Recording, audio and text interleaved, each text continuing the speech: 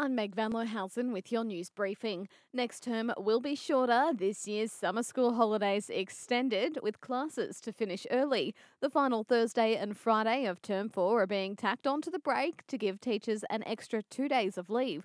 The additional break is to say thank you for the hard work they've done throughout the pandemic. The Treasurer is making no apologies for tightening the rules on job seeker payments. More than $1.3 million recipients will soon need to apply for at least 8 jobs a month.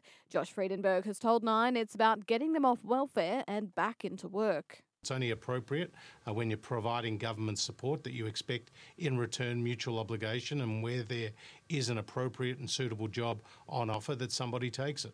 One lucky punter has taken home the entire $60 million Powerball jackpot. The lot's Matt Hart says at first the Sydney woman in her 20s thought it was a joke, letting the life-changing call go through to voicemail. Initially, she didn't answer her phone, but thankfully she did finally pick up. And when she did, she was pretty blown away by the news that she's now a multi-millionaire. To put it all into context, she takes home $60 million, and that's actually the fifth biggest individual lottery win in Australian history.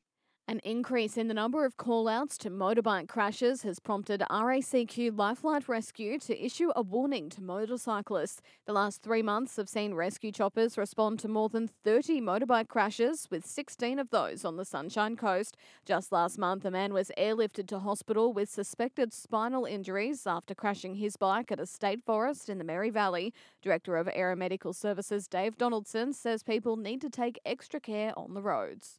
Well, look, we all understand why riding a motorbike is great fun and really enjoyable, but you really need to take it easy out there on the roads. It's been a long dry spell, and now maybe a little bit of water on the roads as we start to get into the wet season. Things will be quite tricky out there, so you need to keep your head in the right space. You know, when you put your helmet on, there's no room for any other head trash. You need to think about what you're doing, stay focused, and survive a ride, basically. Courtesy of RACQ Lifeline Rescue.